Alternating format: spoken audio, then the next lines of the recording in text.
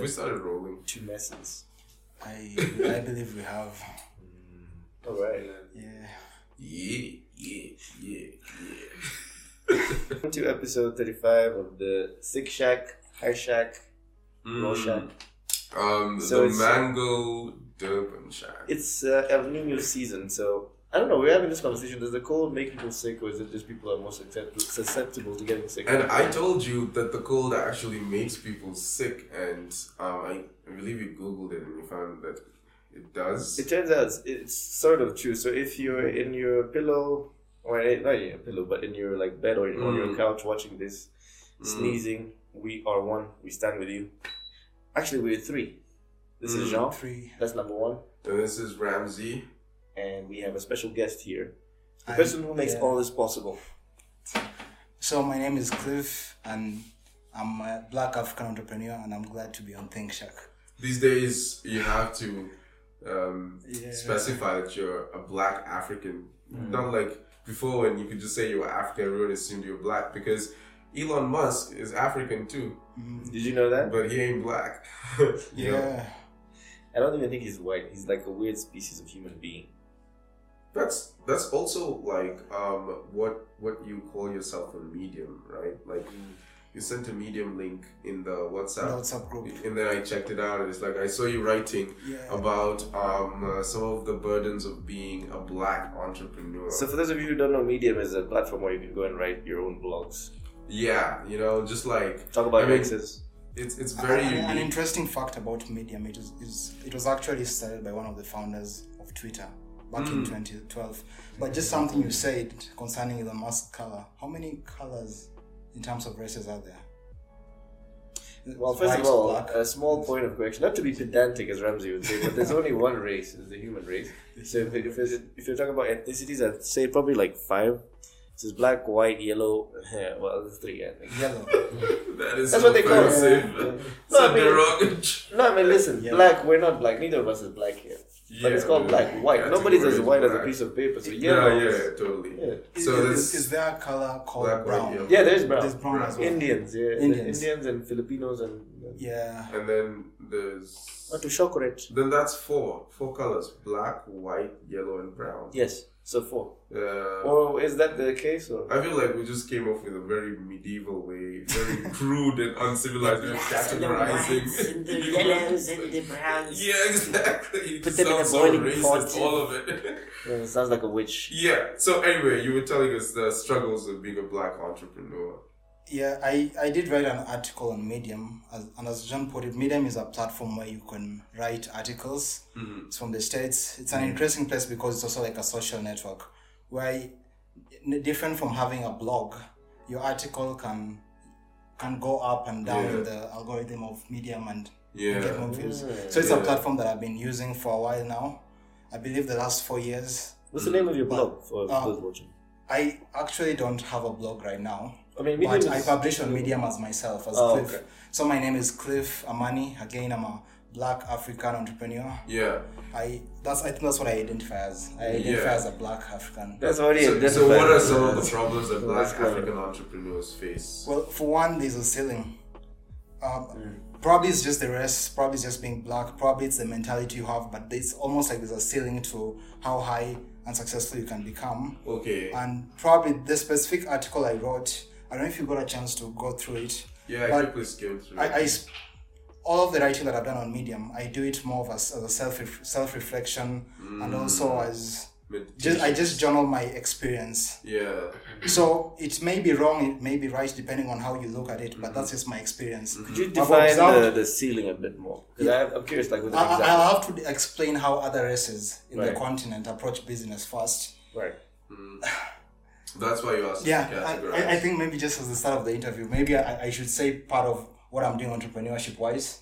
I am the founder of Podstart. Yeah. Our studio partners. Yeah. Literally where we're recording right now. So Cliff, it is. Podstart does offer convenience for podcasters, especially in the country, but we're hoping to work with podcasters from all over the world.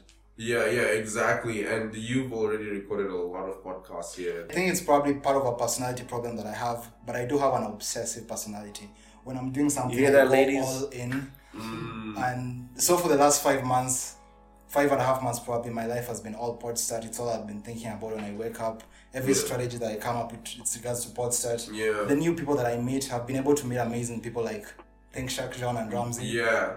We're amazing. And the amazing team that I also work out. Shout out to everybody who has assisted us. Yeah. Gab behind the camera. And we have Kolo today and every other Kolo on person. the decks. So like I guess okay. When I was growing up, there were certain things that were taboo, like talking about money. If you grew up in a household like mine with a typical African dad, you wouldn't talk about money in the sense that you wouldn't even know how much he actually earns.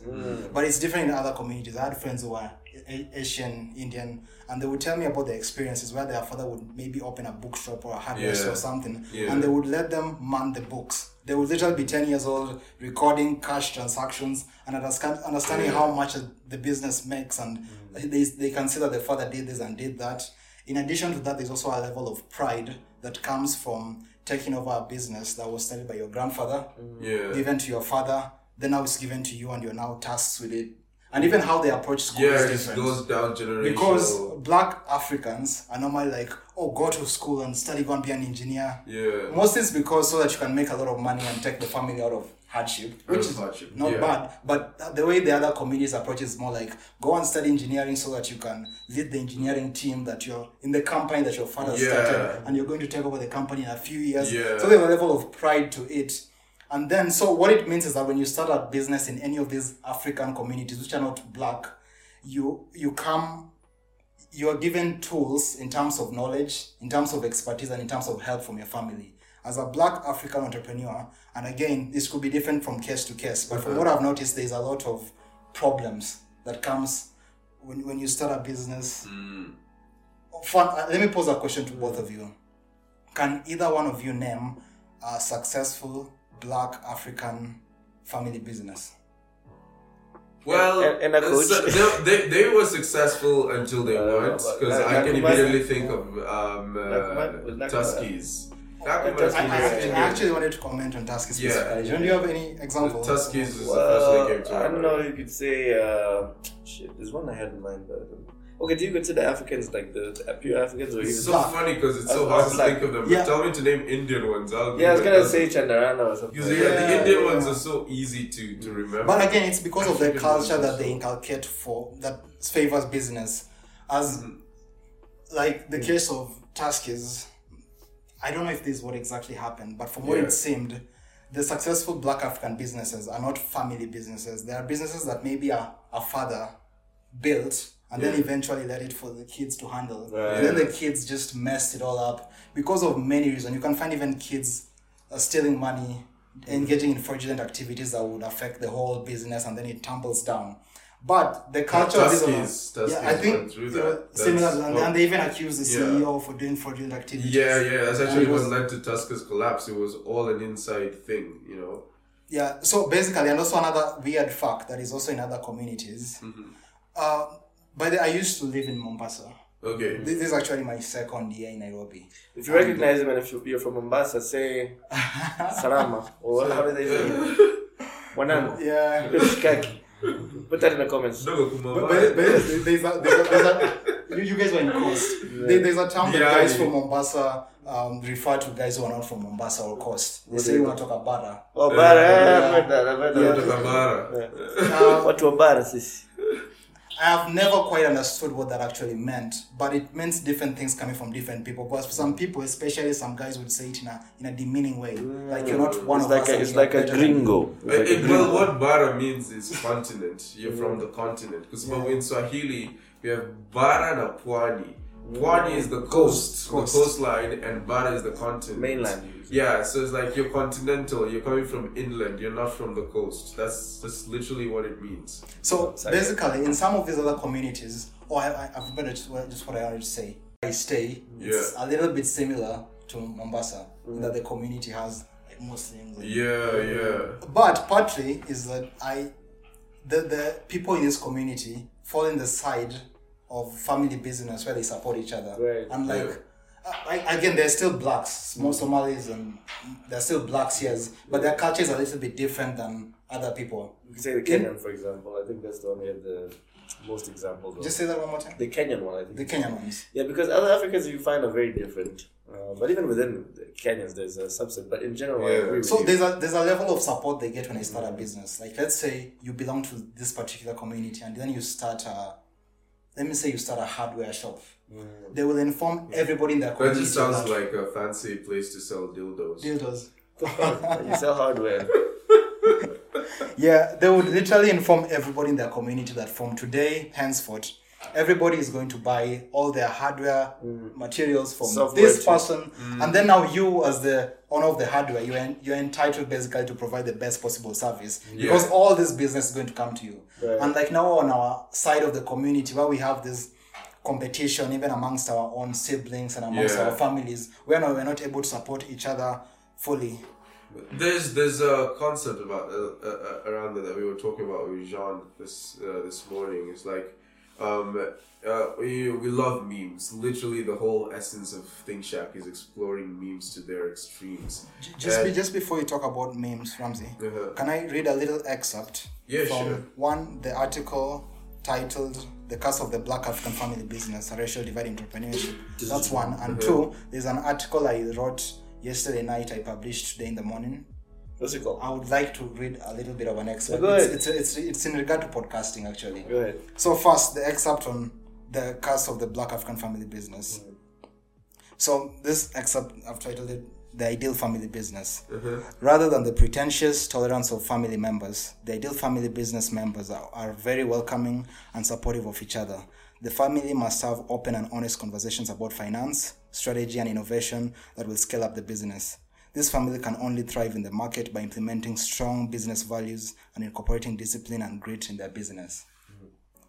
Okay, so let me read another excerpt from an article titled "Why You Should Write, Document, or Start a Podcast for Your Business." I'm only reading the first section. This article emphasizes the crucial role of content creation and podcasting for businesses. Whether you're a marketing manager, a chief executive, or an aspiring entrepreneur, you should consider creating content for your organization or business. Content creation exists in a space that allows you to market and promote without it feeling like marketing and promotion. There are various methods of content creation, but based on my bias, I'd urge you to start a podcast. What's a podcast? A podcast is a digital medium made for audio or visual consumption on the internet, which can be downloaded or streamed. Just like a TV show, a podcast can be structured into a series of episodes or even seasons that cover. The way I like to think of it is a podcast is like a small radio station. And literally, the history of podcasts is in the late 90s. It started with internet radio. And then, when the RSS system of sharing, like RSS, like if you have an RSS feed, like that's old school technology for you Gen Zs. Yeah, but it's still working. Like if I post on Anchor FM, it uses RSS to also post on Apple Podcasts. To distribute it. Yeah, exactly. So like RSS stands for really simple syndication.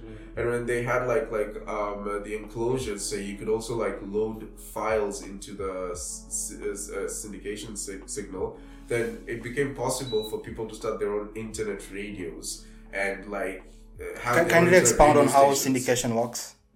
I'm not entirely sure about the details, but it's a kind of protocol for sharing information, I believe. Okay, I think there's websites. different definitions of syndication. In this sense, I think from what I've heard is where you, try and promote podcasts, or try and promote digital content creators.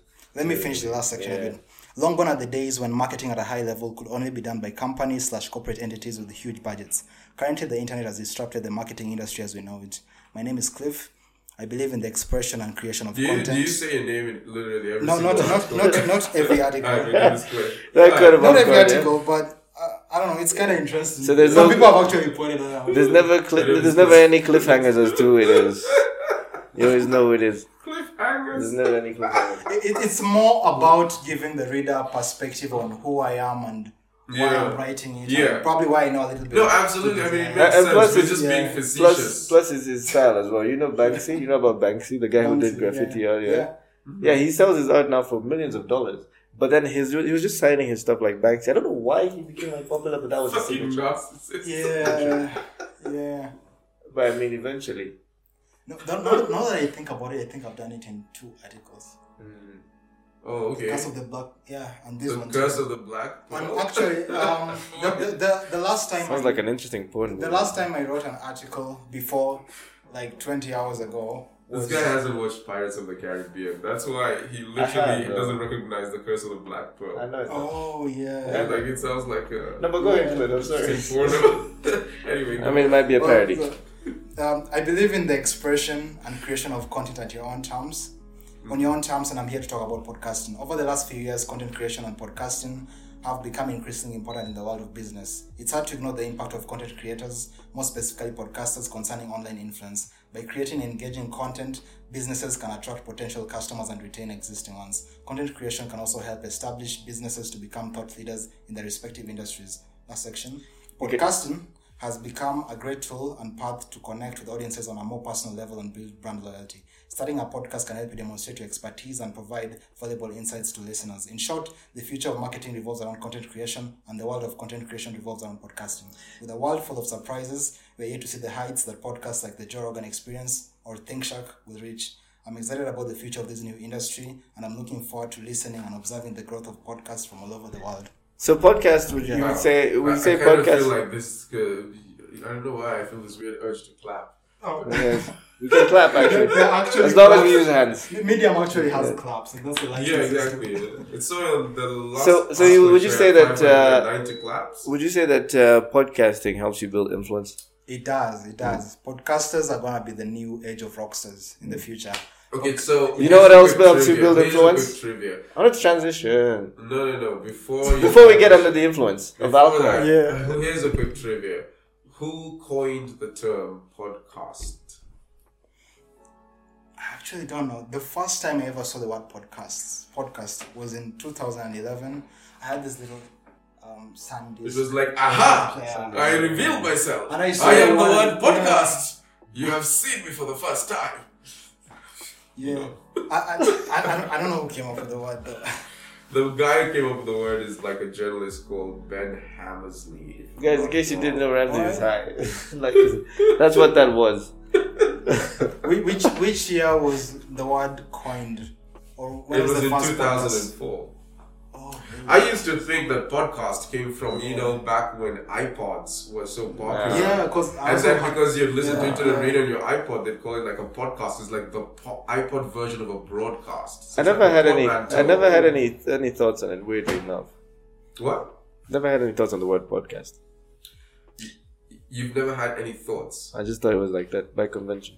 I mean, it's a portmanteau, so it's always interesting to want to know where did this come from, It's like, for sure. Like, why would you not say broadcast? Why would you say podcast? It's like pod start. As soon as I heard their name, I was like, I need to figure out what the logic was. And then I figured, it will help you start your podcast. So, it's a really nice it's like a kind of like a little detective game you play. In case you guys missed it, Podstart helps budding content creators get out there. They have the equipment. They have the space. The studio is in South. You can give the location. Some people just like to show up without any calls or whatever. Yeah. Where is the studio located? So, anyways. No, where is the studio located? The studio is located in Nairobi, Kenya. We are currently on Mombasa Road in South Sea. We are available portably as well. Yeah. So they can come to you. This is my version of a segment. Let's talk about Mwaki. We were supposed to do an alcohol review. Let's at least bring the alcohol to the table. I wish we had a Bluetooth screen so we could play Mwaki in the studio. Swaki. The song it's like a toothbrush, isn't it? Viral. Mwaki. Like a viral. Did you see the song was the most viral Alright, song? what are we starting with? Castle or what? Sierra? I don't know if it was the most viral though. I don't remember saying that. I feel like that was the brief, and I was like, damn. Though I checked the streams are pretty wild. On Spotify, it's crazy. So like I guess the question is here, like what made it go viral? What is it about the song Mwaki that makes it such an earworm? Because it sounds like Mwaki Baki. I think it's the duality of Mafia Kuku. What? It's like an oxymoron. You hear the Kikuyu language in the background with the house. Is that EDM house instrument? But I mean, it's EDM. I don't know if you guys have heard this Amapiano song in Kikuyu called Vayu. It's the shittiest song you'll ever hear in your life. And I'm sorry for the creator of the song, but you have no talent. No, but and you should stop making music. immediately. Cease and desist. Be a farmer or something. Right. But like seriously, what do you think made Mwaki go viral? I've been asking myself that question ever since I started seeing it in TikTok reels, although I'm not on TikTok. Because gangsters don't use TikTok. Could it be the fusion of electronic beats, which is so possible? John, are you on TikTok? No. There's just ThinkShack is on TikTok. What is it? No, your personal It's account. No, I don't know. Shit, I opened there's a tendency to see guys on TikTok as gay motherfuckers. Yeah, there is. I think there is. Juvenile. Imagine Chayaka on TikTok. Like when you tell a girl that when you tell a girl that she gets really offended. Yo, what the fuck? These things are not made up. Chayaka on a ceiling challenge. Oh yeah. Woo. There goes the cherry. Would you please pass this to Randall? Why do they have to make it sound like a fucking gunshot? Like, that's so... It's part of the celebration though. Like how will you know it's champagne? We were saying it's packaging, but really that's how like exactly did you open this with this? Because... Use physics. And... No. Like a regular bottle opener, so it look like this. That side, facing that way. This side. Then pry it open, yeah. Okay.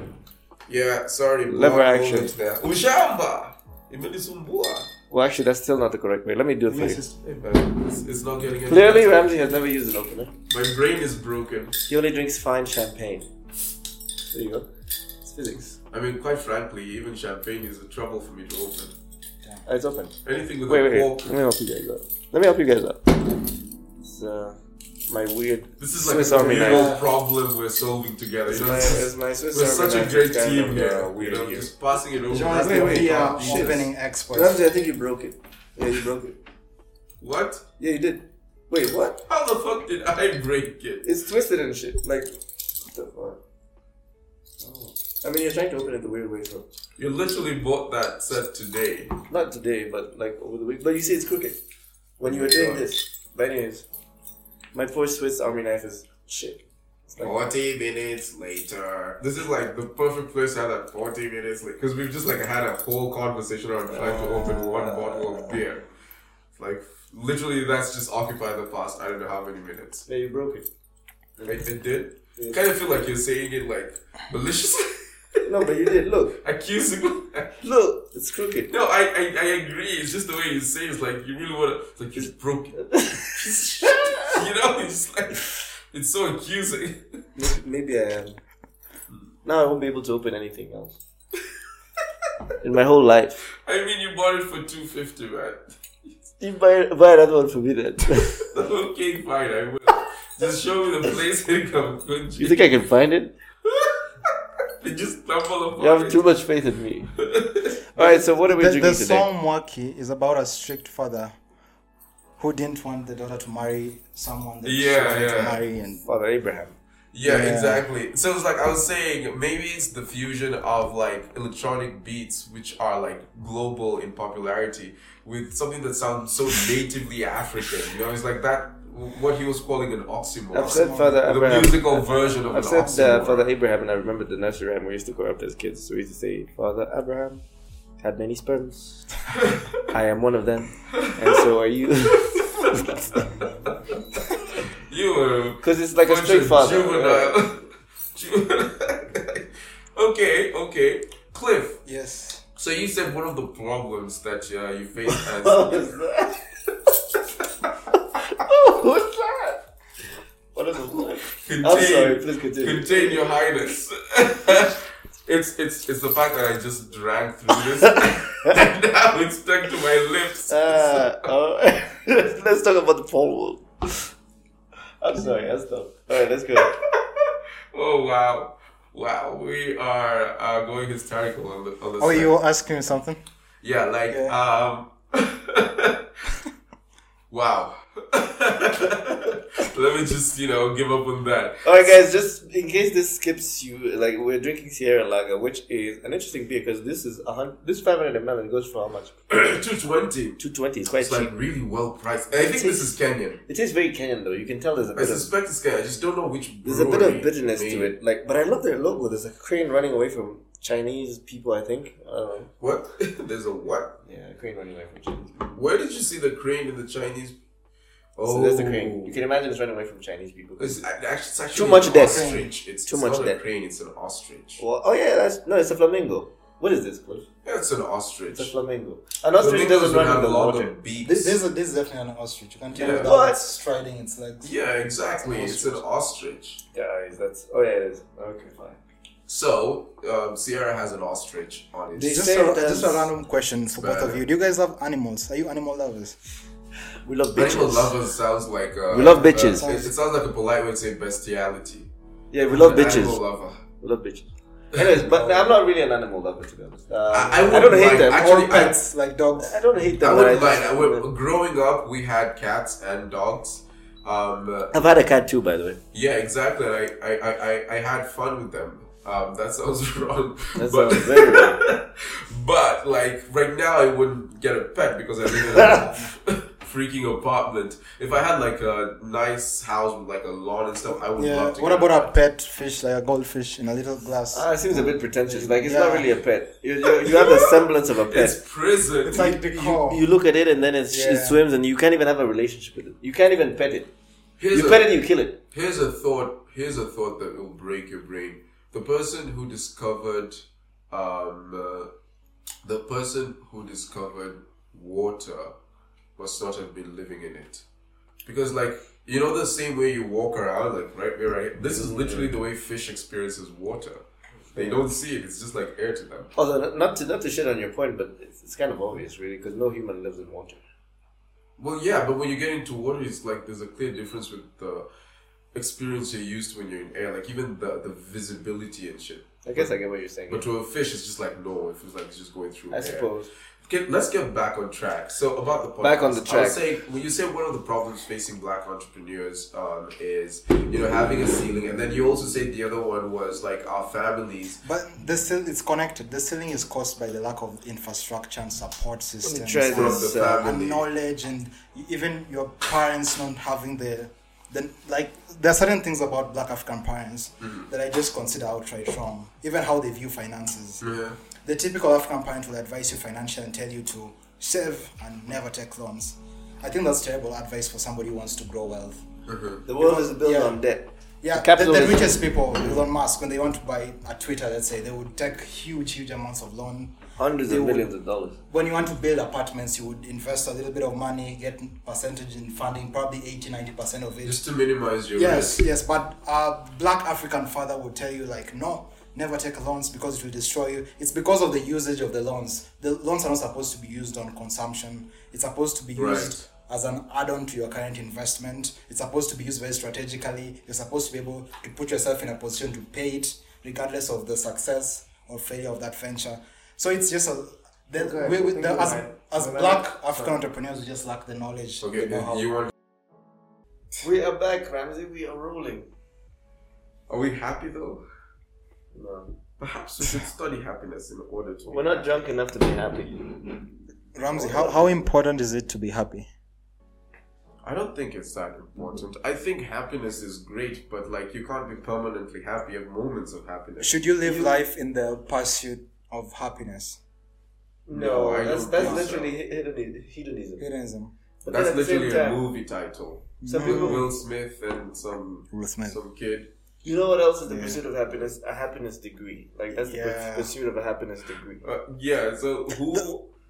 Wait, let me just check the name again. Who was this that came back with a happiness degree? I actually read the story, and initially I was criticized. I was very critical of it, but I think it kind of makes sense when you put yourself in his shoes. This man was in politics. I don't want to put myself in. He was in political office for decades, and then he lost election, and he got depressed, and he was like, "What am I gonna do with my life? This is all I know. I only know how to be a politician." Let's recap. Kiraito Murungi is the one who used to throw stones, or is that that's another one? Waititu. I'm confusing it with Waititu. So who was Kiraito Murungi? The guy for security? He was governor of Meru. I believe he was like a minister at some point, probably. Who's the guy that did that made Matatus have to wear uniform? Oh no, that was Michoki. I was confused those names. Okay, there's actually a formal degree. So I just asked ChatGPT. They gave me 3.5. I don't know why. I need my freaking GPT-4. But anyway, I asked you to explain what a happiness studies degree is. It's like a happiness studies degree, also known as a degree in positive psychology or well-being studies, is an academic program that focuses on the scientific study of happiness, well-being, and positive human experiences. It explores the factors that contribute to human flourishing and life satisfaction. So it's a So what are you trying to achieve with the happiness degree? If you get certified in happiness, I guess you kind of learn how to make other people Does that mean you'll never or advise other people on how to better be happy? You know, if that's all you do, then you don't need a degree for that. You know how to make other people happy. You finger them. You don't need a degree for that. Not all of them. Not all genders. Some. No one's fingering me for sure. I don't care how depressed I am. That's not a question, my good sir. Let's make it clear. No one's getting fingered here. No, but like, okay, so I think it also does sound weirdly like a useless degree. It's kind of like what would you compare it to? Gender studies. Yeah, what are you studying? There's only 2 genders. Or are there more? Let us know in the comments. How many genders are there? Or I mean, you know, like students, like there's so many. There's a proliferation of degrees. There used to be a time when, I'm fascinated by is like the way knowledge has just like been fractured over the years. Before, like in Aristotle's time, it was just natural science. You know, nature. We're learning nature. And then a little later, it gets split between mathematics and the natural sciences, right? And then a little later, it gets split further. Now you got biology, physics, and chemistry. And then biology gets split further. You got microbiology. You've got bioengineering. The more we learn, the more categories we create. So that eventually, there are probably going to be an infinite number of categories in some distant future. Is that a good or a bad thing? I think the way I was thinking about it was that to me it looks very entropic. It's like disorder. It's like the more we try to make our body of knowledge orderly, because that's what categorization is, right? And specialization, the more we make it disorderly. Because there used to be a time when you could sit down and read a bunch of books and sort of know everything the world knew about a natural science, or like master several things at once, you know? Like back in the 1200s or 1300s, you could be tutored and learn all of this stuff at once. Personally, my feelings on it are like before. But now no single person can learn everything, even in biology, let alone all the sciences. Like in the 1900s, you had the branches of science that exist today, or the branches of study that exist today weren't there. But it's all a matter of time, really. It's the same progression that we had to bring all these branches of science like psychology. Before that wasn't a thing. So even happiness studies will have a purpose sometime down the line. So I don't think it's a bad thing. Let me ask you both a question in regards to education. What do you think about the system of education, specifically the system of education that we go through as Black African Kenyans? Well, it depends. There's different ones.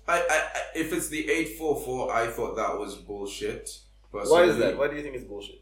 Because it doesn't train you to be curious and learn and be self-motivated. It trains you to cram and memorize. And be individualistic. And it trains you to cram and memorize and spit it out on an exam. And regurgitate what you just crammed the previous night. Exactly. And you don't learn real skills. You don't learn skills that will I felt very stifled in that system. I like to be able to exercise my creativity. John, how was your experience? So I didn't do 844. I did like a Belgian system. But my argument would be it's kind of the same, because it was like you have to do every single course. But then there was some practical elements to it. Like instead of the final exam, what we would do is you would have 2 tests. One was called jury, where you would stand before a panel of like a few different high school teachers and would ask you any random question between from your last 6 years of high school. So their thinking was, if you understand something, you should be able to teach it. And then the second phase was from a course called pedagogy. So you had to teach. It's like teaching structures. Yeah, you had to teach kids from the primary school, in different lessons. So I think that was a good one. What's one unique subject that you probably learned in that system? That's the one I'm talking about, psychopedagogy. And then there's also philosophy. We learned philosophy in high school, which was a really good thing. But apart from that, we also had to do a lot of cramming and everything. Like with maths, we had economics and I don't know what else. I switched over from 844 to the IGCSE around there was still some cramming to do, right? I found that the way the material was structured, the textbooks and the way they presented it was way more interesting than what I was getting from 844 textbooks. And then before this escapes us, Cliff doesn't actually drink alcohol, so we're having something called grape juice. It's literally white just grape juice. Yeah, but it doesn't have a name. 1857. 1857. So here's the funny thing: it says 100% non-alcoholic, as if there's something like 98% non-alcoholic. If it has 1% of alcohol, it's alcohol. Is it 98% non-alcoholic? No, they say 100% alcohol. Is it 98% non-alcoholic, or is it 2% alcohol? You guys have tried it? Yeah, I'm drinking it right now to chase the Sierra. Sierra tastes kind of meh. Like, I kind of find that rather a weird roundabout way to say things. Like, instead of saying 100% non-alcoholic, why don't you just say 0% alcohol? Exactly. Ramsey, you want to try some? Such a roundabout way. Yeah, I'd love to. Yeah. So, like I was saying, for us, like, the textbooks were a lot more interesting. The knowledge was a lot more interesting. And there was more freedom to try different things. Like, even in the labs, they let you go there to try your own experiments and shit. I loved the system. I learned some interesting things, like decision theory was like a unit all on its own, and it was like a form of mathematics. It was one of my favorite forms of mathematics. So yeah, I'd say the IGCSE system is also pretty cool. What are some of the things you learned in IGCSE that would benefit you in terms of being an entrepreneur? Wow, that's a good question. Did they teach you anything in regards to strategy or negotiation? Or just interacting. I don't think any school teaches that really. No, I don't think you'd learn that by virtue of being in like another nationality's education. You know, this might be a bit controversial, but I think the most valuable type of school there is after high school really is trade school. It might sound like Kazi ya Mkono in Kenya, but then really those are the people who are well equipped to go into the workforce because they're focused on their particular industry. Because trade school isn't just woodworking and stuff like that. There's other things as well, plumbing, electrical work and all that stuff. And it's probably more valuable to the economy than happiness studies and gender studies. Look, sexology. This is part of my argument earlier about the way knowledge has kept fracturing. So that eventually we're going to have infinite categories where not only is it impossible to know everything, it is also impossible to know every category of everything. It's like, for example, over time, we have feminist studies, we have gender studies. Now, it also shows like another aspect of this where we're also getting more like degree courses that are farther and farther removed from the actual society and what actually happens on the ground. Because I recently explored something called oceanography, which wasn't a thing until which wasn't a thing until the the early 1900s, like 1940s. Funny enough, they came to realize how important the ocean is. And that's something that's very recent. So you never know. You don't know what you don't know. Happiness studies might be the next big frontier for humanity. That's my argument. Ramsey, what do you think the thought process should be when somebody is looking to pursue a degree? Pursue something that's valuable to you. I would say follow the what is Yellow Brick Road, Koinange Street. No, there's this like Japanese principle of oh my god. Oh, man. This is a regression back to childhood. Yeah, it's like Japanese. But Japanese culture is actually so cool. When I was a kid, I did a little bit of martial arts. And it was quite cool. You learn about kata. Budo. No, I did taekwondo. But as an adult, actually quite recently, I tried doing a little bit of karate. Ikigai. It's Ikigai. So before you speak on Ikigai, just a little bit of, because when you taught martial arts, especially if it's done the traditional way, you learn in the traditional language. What have you done? I actually started with karate. Shotokan. So you know about kata. Yeah, I know about the and kata. Komite. And kobudo. Yeah. That's using weapons. But you know, there's some very good elements from that, like what is this called again? I think the Budokan or something. The Budo. Yeah. Or those like 10 commandments of like a martial artist. And you learn a lot of when you do martial arts. It's a discipline actually. Yeah. Yeah, so like the concept I was saying was Ikigai. I think you should use the concept of Ikigai, which is in the Ikigai. Just explain the way better. Ikigai works is a concept about like achieving like complete equilibrium and balance in your life so you feel fulfilled. It's like think of your life as involving like 4 different spheres, right? So the first is, or like 4 different circles. Like the first is what you love. The second is what you're good at. The third is what you can be paid for, and the fourth is what the world needs. So if you mix what you love with what the world needs, then you're gonna find your mission. Because I love to do this and the world needs it. I have a mission to make sure I do more of this for the world. But you see, you haven't defined Ikigai though. Yeah, so Ikigai is that concept basically about how to achieve balance between these 4 areas of your life. If you mix what you can be paid for with what the world needs, that's when you get a vocation. Like, for example, being a teacher. If you mix what you can be paid for with what you're good at, you get a profession, like being a doctor or something. Ramsey, like that. There's also a disconnect slightly because a lot of people normally grow up and become young adults without realizing actually what they are good at or what they would even want to become. Without being exposed to certain conversations, without having gone through some experiences, you may be left at a state of limbo where you don't know exactly what you want to do with your life. And so such a person, how would you even explain or direct them to go about finding what they want and they're even able to know and get better at before even choosing a path? Well, I would tell them to try everything.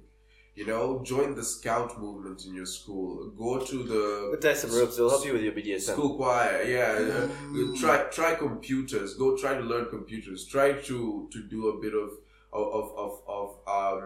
woodworking. Imagine BDSM with a scout. It's only by... You escape those knots. BDSM what? With a scout. They know how to tie the ropes. You'll never we did this on a previous episode.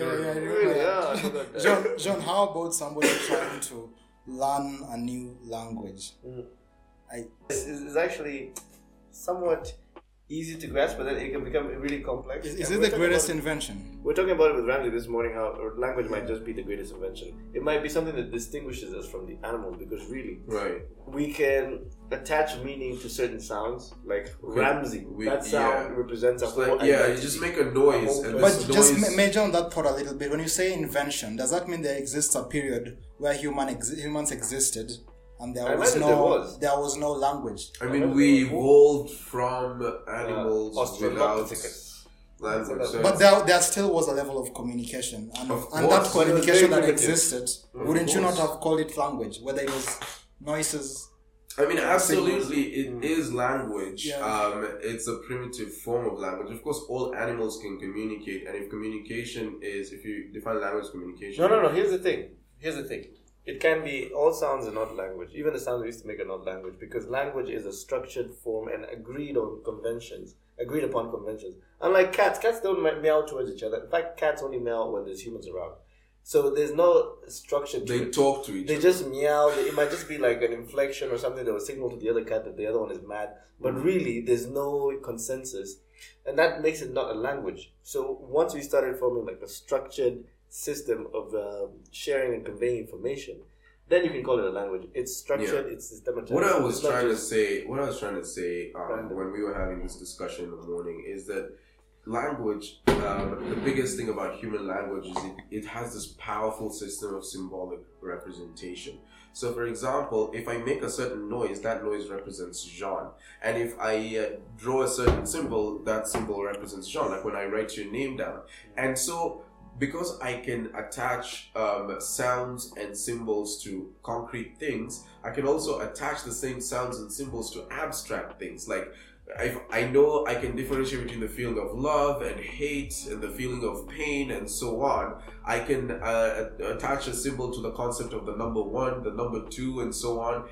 And because language allows us to label things, it allows us to think in powerful ways where we can take these abstract symbols and combine them in new ways. Like I was telling Jean that without language, I might not be able to have a pretty cool imagination. Like I can represent Jean in my head, even though Jean himself can't fit in my head. And I can represent, I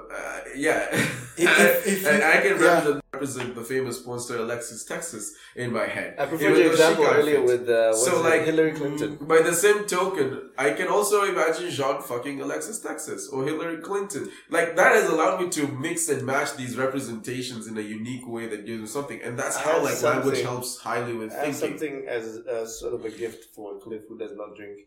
This is the last one, so I will not mention any more drinks. Yeah. So this is Heineken 0.0. No alcohol. It has 100%. It's also 100% non-alcoholic. Yeah. So I'd like Cliff to sample this on the clean one and then tell us what you think. Because Cliff doesn't drink, so it'll be interesting to hear someone. Have you heard of the... Ramsey, yeah. just before we got that, does that mean that if you didn't have any concept of language in your head, your thinking and creativity would be limited? It would be impacted for sure. It's like, here's the thing. Have you ever heard of the Sapir-Whorf hypothesis? No, I haven't. It's the relativity of language. It says that the language of a community or a culture actually influences how that culture thinks. So the fact that Swahili, for example, with its uniqueness, is the way it is, it affects how we think. Like, for example, the Swahili language has no words, it has no differentiation between genders. There's no he or she. Alikuja, akaenda. You see, but in English we differentiate gender, and they also found that people who speak.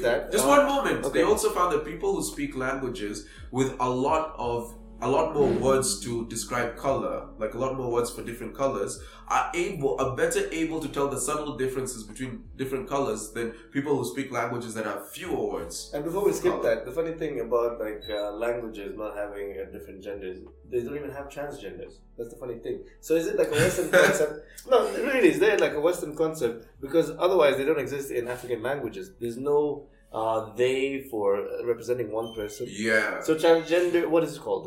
Transgender is all this LGBTQ agenda is clearly a Western thing because it was never John, this must be an acquired taste, probably. You don't like it? It tastes like beer, I suppose. Yeah. It grows on you. Yeah, like a fungus. I mean, if he doesn't like drinking alcohol, there's no way he's ever going to appreciate beer. Especially, but this one is usually good. If you like beer without the alcohol, because for me... the grape juice is pretty cool. For me, I find it too sweet. I lived for 4 years without any kind of alcohol or whatever, just drinking non-alcoholic beer. This was one of my favorites. Did you have a minimal sugar intake? Yes. More or less, yeah. Yeah, so like, I was just saying, languages can also impact your ability to think. Swahili doesn't have words for certain abstract concepts. But you know what? English does. We talked about this, and you like to shit on African languages compared to Western ones. And I was like, okay, what you're saying is true. Remember shitting. Me? Shit. Well, let's just agree that there was a foul smell coming from your theory. So I was saying that yes, it's true that there's some things you can't express in Swahili, but Swahili also has some ways of condensing a lot of information into one word. What's the English word for chota maji? Fetch water? No, that's not correct. What if it's from a tap? You're not fetching it from anywhere. Drawing. But then Swahili condenses every version of the word fetch water, whether it's from the river, whether it's from the tap, into one word. It's like a shorthand. Exactly. So it's really clever in those ways as well. I mean, yeah, you could argue that. But then there's also like research that shows that language might also affect things like memory. And so if you have like more language to define and differentiate between different scenarios with the same thing, it gives you more like bricks, building blocks to be able to build things in your memory and hold them longer. So if you're gonna have a shorthand for all the different ways you can, get water, you might It's not bad. You keep tasting it. It's your memory might be affected or something. And a unique fact about language or accents is that an accent is simply somebody speaking a language using the rules of a different language. Whoa. Wait, what? That's a deep thought. An accent. It's simply somebody speaking one language using the rules of another language. And a lot of people in the comments like to say we have accents, but really it's just that we don't have the Kenyan accent. Because you don't realize it, but once you go abroad or anywhere else, you realize there's actually a Kenyan accent. Hence, this is the perfect example I was trying to tell you earlier. Yeah. A fish doesn't see water, just like you don't see air. When you are speaking, you don't think you have an accent, but everyone else does. You're blind to your own... You get my point? Yeah, I get your point, yeah. But then think about it that way, because there's also a Kenyan accent. Even is there a Kenyan accent? Yeah, I mean... is there specifically a Nairobi accent? Yeah, there's a... I'm sure there is. Like the time I was in Tanzania, we're having... There's definitely a Bungoma accent. There's a time... Yeah. You remember Luya Super Mario? I don't know if Cliff knows about Luya Super Mario. No. Do we repeat the stereotypical racist? Yeah. So basically we were joking about how, imagine what Luya Super Mario would look like. He would be like dressed like a watchman. You know how Mario's like a handsome. He would be running around with his rungu asking for bribes and like, just before you kill The last 3 Watchmen I've had was you have bananas and everything. I don't know. That sounds yeah. And then he jumps the Super Mario's food for him is chickens. turtles, he jumps the ugali. It's so fucking tribal. Oh my god. But that's the way Super Mario for it. This is just ingratiate. You said he wouldn't be called Mario, would be called Rapando Mukoi. Constant Rapando. This is just gratuitous. Tribal. Anyways, don't stone us if you're from Kisumu. We're engorging ourselves in it. But yeah, anyway, that was the gist of it about language. Like, it's such a powerful thing if you think about it. It's like, it really helps facilitate human thought. There's another thought we had this morning. You remember, last thought before we go to another topic. Will something replace language in the future? The more humans become complex, it's just the evolution of language. It's very hard for me to understand. But I understand that. Like, what do you mean will something replace language in the future? Like, whatever replaces language will be language. But here's the thing: there's language has to be spoken or written, right? That's part of the definition. If we are all interlinked with a very high. What is that thing called? Singularity. Yeah, and our brains are all connected. And we can communicate in a way that's different from the typical speech. We can maybe like send brain waves or something like that. That's a new form of communication, which is not language. I'm just trying Let's catch you in 2040 when that happens. No, 2040 is too close. Let's say 2100. I'm just trying to figure out, like, even if you're beaming your thoughts to me, how are your thoughts going to be represented in my head? There must be some kind of internal No, there's things you can feel. Like ants have, not just ants, but some animals have like some form of, it's like, I don't know, a kinetic sense where they can sense the presence of, or the incoming waves or earthquakes and tsunamis and things like that. Wow. So they have like a sensor. Even sharks, the way they detect to sense like changes in the magnetic field. Even sharks, the way they detect electrical vibrations and what. Even humans. In school we were taught that we have 5 senses. We actually have like 12. And one of them is... Could you enumerate these senses? I can't enumerate all of them, but one of them that's most people don't know about is called proprioception. Which is... Proprioception? No, proprioception is pronounced proprioception. Okay. What's that? It's just the ability to know where your body parts are relative to, like in space. Like here's an example. If I close my eyes, I'll know my left hand is here and I can reach it even without seeing it. Right. Yeah, I know where my body parts are in space. That's proprioception. I think there's also a sense related to your ear. Wow. And the ability to right yourself, like you can balance stay upright because of the equilibrium. Another thing is nociception, which I believe is the sensation of pain. Some people don't have the sensation of pain. Do you know that? Yeah. And that's a very dangerous thing. Actually, pain there should probably be like a subcategory there. There's the sensation of an itch. Do you know how fucking weird itches are? It's like especially nobody understands what causes itches. Especially in your genitals, right? Well, everywhere, really. It's like literally itches. An itch is just like your nerves just start like firing and tingling out of nowhere. You know, it's like they're fucking malfunctioning. Like, what the fuck causes that? I find that pretty interesting. Yeah. Maybe an imbalance in sensory parts in your body. We had an interesting conversation as well this morning about like, that might happen in 2100, but now those are the kids who were born today will experience that. Now imagine if you have a kid who is like likely to pioneer that next age and then they get switched at birth. Like you're at the hospital and then you're supposed to have an Albert Einstein and you end up having a Steve Simpson. Because every time you think about being switched at birth, you think about it from the perspective of the child. It's like, oh my god, I could have been in a rich neighborhood. Now I'm bringing up in Kibera. But think about the parents. Think about the parents. Imagine your child just grows up, they're failing. They got 100 in the recent KCPE. Their brain seems broken. You're like, what's wrong with this kid? There's no way. Is that a thought that both of you have had at some point? Where you're a kid and you're like, was I probably I haven't had it because I look so much like my siblings. But then at the same time, I was like, why am I different from these two here? Why?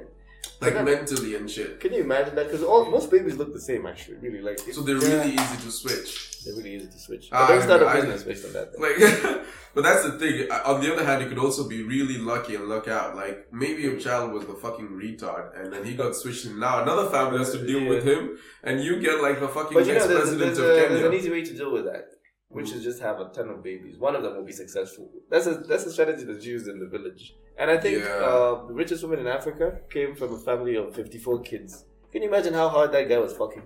Like every day is like, one of you will give me my... It must have been by different women, right? I can't imagine one woman. That was probably a president. That guy had raised, probably. You never know. Because if you have 54 kids, you best believe one of them is going to be successful. I guess that's why the highest birth rates are among the poorest, societies. They're trying their luck. It's the lotto. Actually, it's like literally like the animal world. If you think about it, it's a bit degrading because that's literally the strategy animals use in the wild. They have a lot of cubs because they know... Mice. Quite a few of them will die. So especially creatures with very little like defense mechanisms. Rabbits have babies like no one's business. Those things, you might think rabbits are cute from the cartoons and everything, but then my mom used to have rabbits. She still has them actually. And then you go and like, oh, that's a cute animal. That thing will pee. In those 5 seconds you're looking at it, will pee, turn around and fuck the other animal that's next to it. Will show you I'm not as cute as you think you are. The only thing it doesn't do is grab a cigarette and start smoking. Because literally those animals are nasty. Fucking Bugs Bunny. They pee. It's like you think I'm cute? Actually, it's like Bugs Bunny. Bugs Bunny was the perfect representation of a rabbit. It's just obnoxious in your face, annoying, and you can't get at it no matter how much you. They have very little defenses, so the only way to stay alive is to fuck. The study of rabbits was the first rabbitology noted. The study of rabbit reproduction was the first noted source. I think. Well, at least as far as Leonardo Fibonacci is concerned, that led to the Fibonacci sequence, and that's because the way the Fibonacci sequence works, and it appears a lot even in nature and stuff. It's like it's a sequence of numbers. It starts with 1 and then 2 and then 3 and then 5 and then 8 and then 13. Like every number is the sum of the two previous ones. So you've got 1 and 1, and then 2 is 1 plus 1, and then 3 is 2 plus 1, and then 5 is 3 plus 2, and then 8 is 5 plus 3, and so on.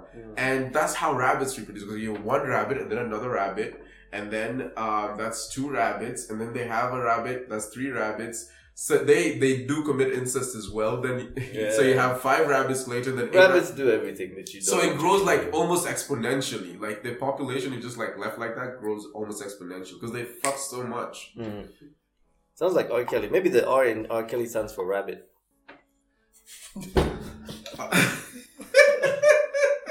That took a while to register. And he pees on you too as well. That took a while to register. That's a spirit animal. Because he pees and he fucks. And he pees where he fucks too. In your vicinity as well. What? In your vicinity as well. Yeah. In general vicinity. I mean, everyone pees and fucks, but then if he doesn't close to you, that's when it becomes an issue. Yeah, exactly. Actually, the issue with peeing is just the proximity. If you peed close to the girl or like near the girl, it wouldn't be an issue, but he peed on her. Yeah. It's more about the direction. I think the age matters also in the fact that she witnessed a man's penis. Like Louis C.K. when he just like exposes the penis. Funny thing is... I don't know how he does it. I don't know why every time someone says like a man exposes penis or flash, like I imagine a man walking in a raincoat and he's completely naked and then you see someone like, just tries to scare him. But the funny thing is, she had already experienced a man's penis when she came out of her dad's, whatever, like the urethra or something like that. So we've all experienced a man's penis. As gay as that sounds. That is the most far-fetched shit I've ever. Yeah. I think we should close this. Do meme review. Yeah, we need to talk about memes. There's something about memes. Yeah. Oh yeah. So like I was talking about the concept. The power of memes. Yeah. There were two concepts. So the first one was something called Moloch. So I was telling Jean about like a blog I like to read. It's called Slate Star Codex, and it had like it's a really smart like psychiatrist or some psychologist. But he writes about a lot of things, economics, sounds like a hardware philosophy, that kind of stuff. So here's what he said. Just give me a moment. Slate Star Codex. Sounds like a hardware in Kisumu, doesn't it? Let's start. So the concept of Moloch. Moloch was a Canaanite god, right? It was a Canaanite deity to whom child sacrifices were made, symbolizing the idea of a system demanding sacrifices, right? President system. Yeah, because they're needing to help them fight wars and stuff. So the concept of Moloch, in the context of the study of memes, refers to a particular way of understanding how certain systems or societal constructs can inadvertently lead to negative or destructive outcomes, despite the individual intentions within those systems being rational or benign. So like there's so many different forms. So consider the race to the bottom, right? If or the prisoner's dilemma. Let's say you have two prisoners, right? And the police officers tell them that if they go to each prisoner, because they're in separate rooms, they can't talk to each other. Go to each prisoner and tells the prisoner, like, you're a prisoner. I'll be like, if you don't rat on your friend, I'm going to give you if you don't rat on your friend and he doesn't rat on you, I'm going to give you 1 year each, right? If you rat on your friend and he doesn't rat on you, I'm going to give you 5 years. And if you don't rat on your friend and he rats on you, I'm going to give you 10 years, right? And, you know, like, basically that's it. So, like, every player needs to, like, weigh his options, right? So if I decide to stay quiet, I have to trust that the other guy is going to stay quiet, because if he rats on me, I'm going to get 10 years instead of, you know, the 1 year, right? And I don't know if I can trust him. So I'm going to take the best option, which is to be safe and rat on him, because if I rat on him and he doesn't rat on me, then you get 5 years. Exactly, right? So I'm gonna rat on him, and then if he rats on you, I think you both get like you actually supposed, if you rat on him, you're supposed to get like a lower sentence than 5 years, because the idea is if you both rat on each other, you get the 5 years. Like, it's kind of like the somewhere in the middle, right? No, you said if you both rat on each other, you get 1 year. No, if you're both quiet. If you both don't rat. So the idea here is we both end up ratting on each other because we can't trust each other, despite each of us knowing that the best strategy is to stay quiet, because of everybody is just looking for themselves. Exactly. 10 years. Another way it happens is if you look at like nations like amassing weapons and spending on defense. Every country spends quite a lot of money on defense, which is money that could have been spent in education, infrastructure, and all of that.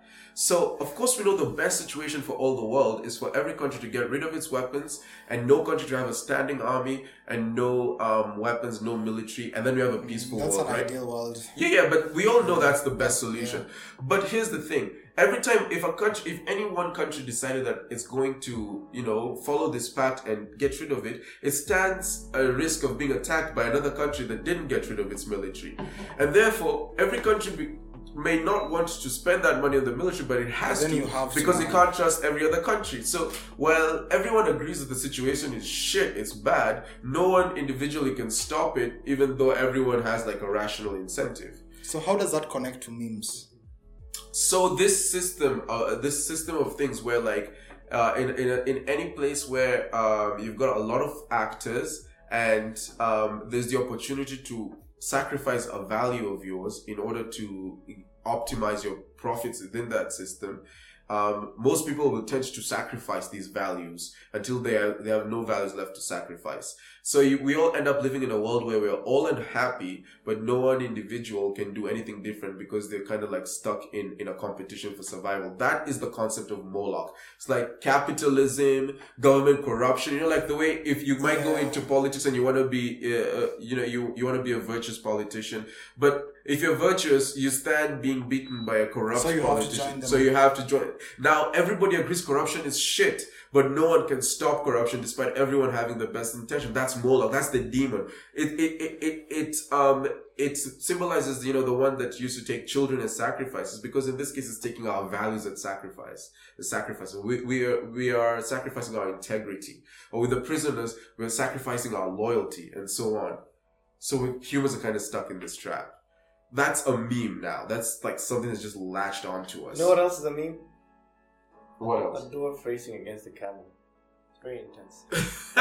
Wow, that was a fitting conclusion to the top right corner. What I believe was a very, very, very, very long rambling by me. So this is like a very intense sport. Don't play this. Why is a dwarf racing against a camel? Who fucked this up? But look at how intense it gets. Come on, Timmy! Come on! I wonder how real that is, actually. The last guy is Usain Bolt's younger dwarf brother. Oh my god. He's like supercharged. He's like the Energizer Bunny. He is running so fast. He's the Energizer Pygmy. I saw literally the funniest video today. This new trend on TikTok where it's like the girl he blocked.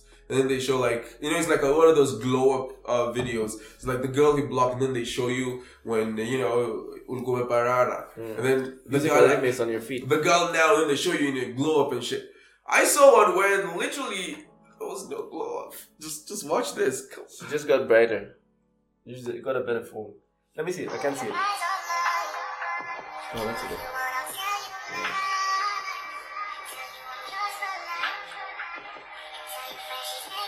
It's taking forever. She was like a primary school teacher. I sure this is somewhere they were like, I guarantee you those two pictures were taken on the same day. Just in different outfits. Same old shit. Just a different day.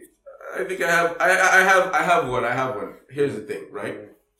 3 black roosters are standing on a tree, right? 2 black hawks. I need you to do this. I need you to do this like marathon question. 3 black roosters standing on a tree, right? Mm-hmm. How many beaks do they have? 3. How many legs do they have? 6. How many wings do they have? 6. Okay, and right under that tree, there's a white cat. How many beaks does it have? No. How many children does it have? Oh, that. So you know a lot about black cock, but you know nothing about white pussy. Black rooster sitting on a fence. How many beaks they got on? How many what? Beaks. What? Yeah. How many wings? Wings? 8? Yeah. How many feet? 8? Okay. You What? got a white cat. He's looking up at them roosters. How many teeth that cat got? I don't know. I see you know more about black cock than you do white pussy.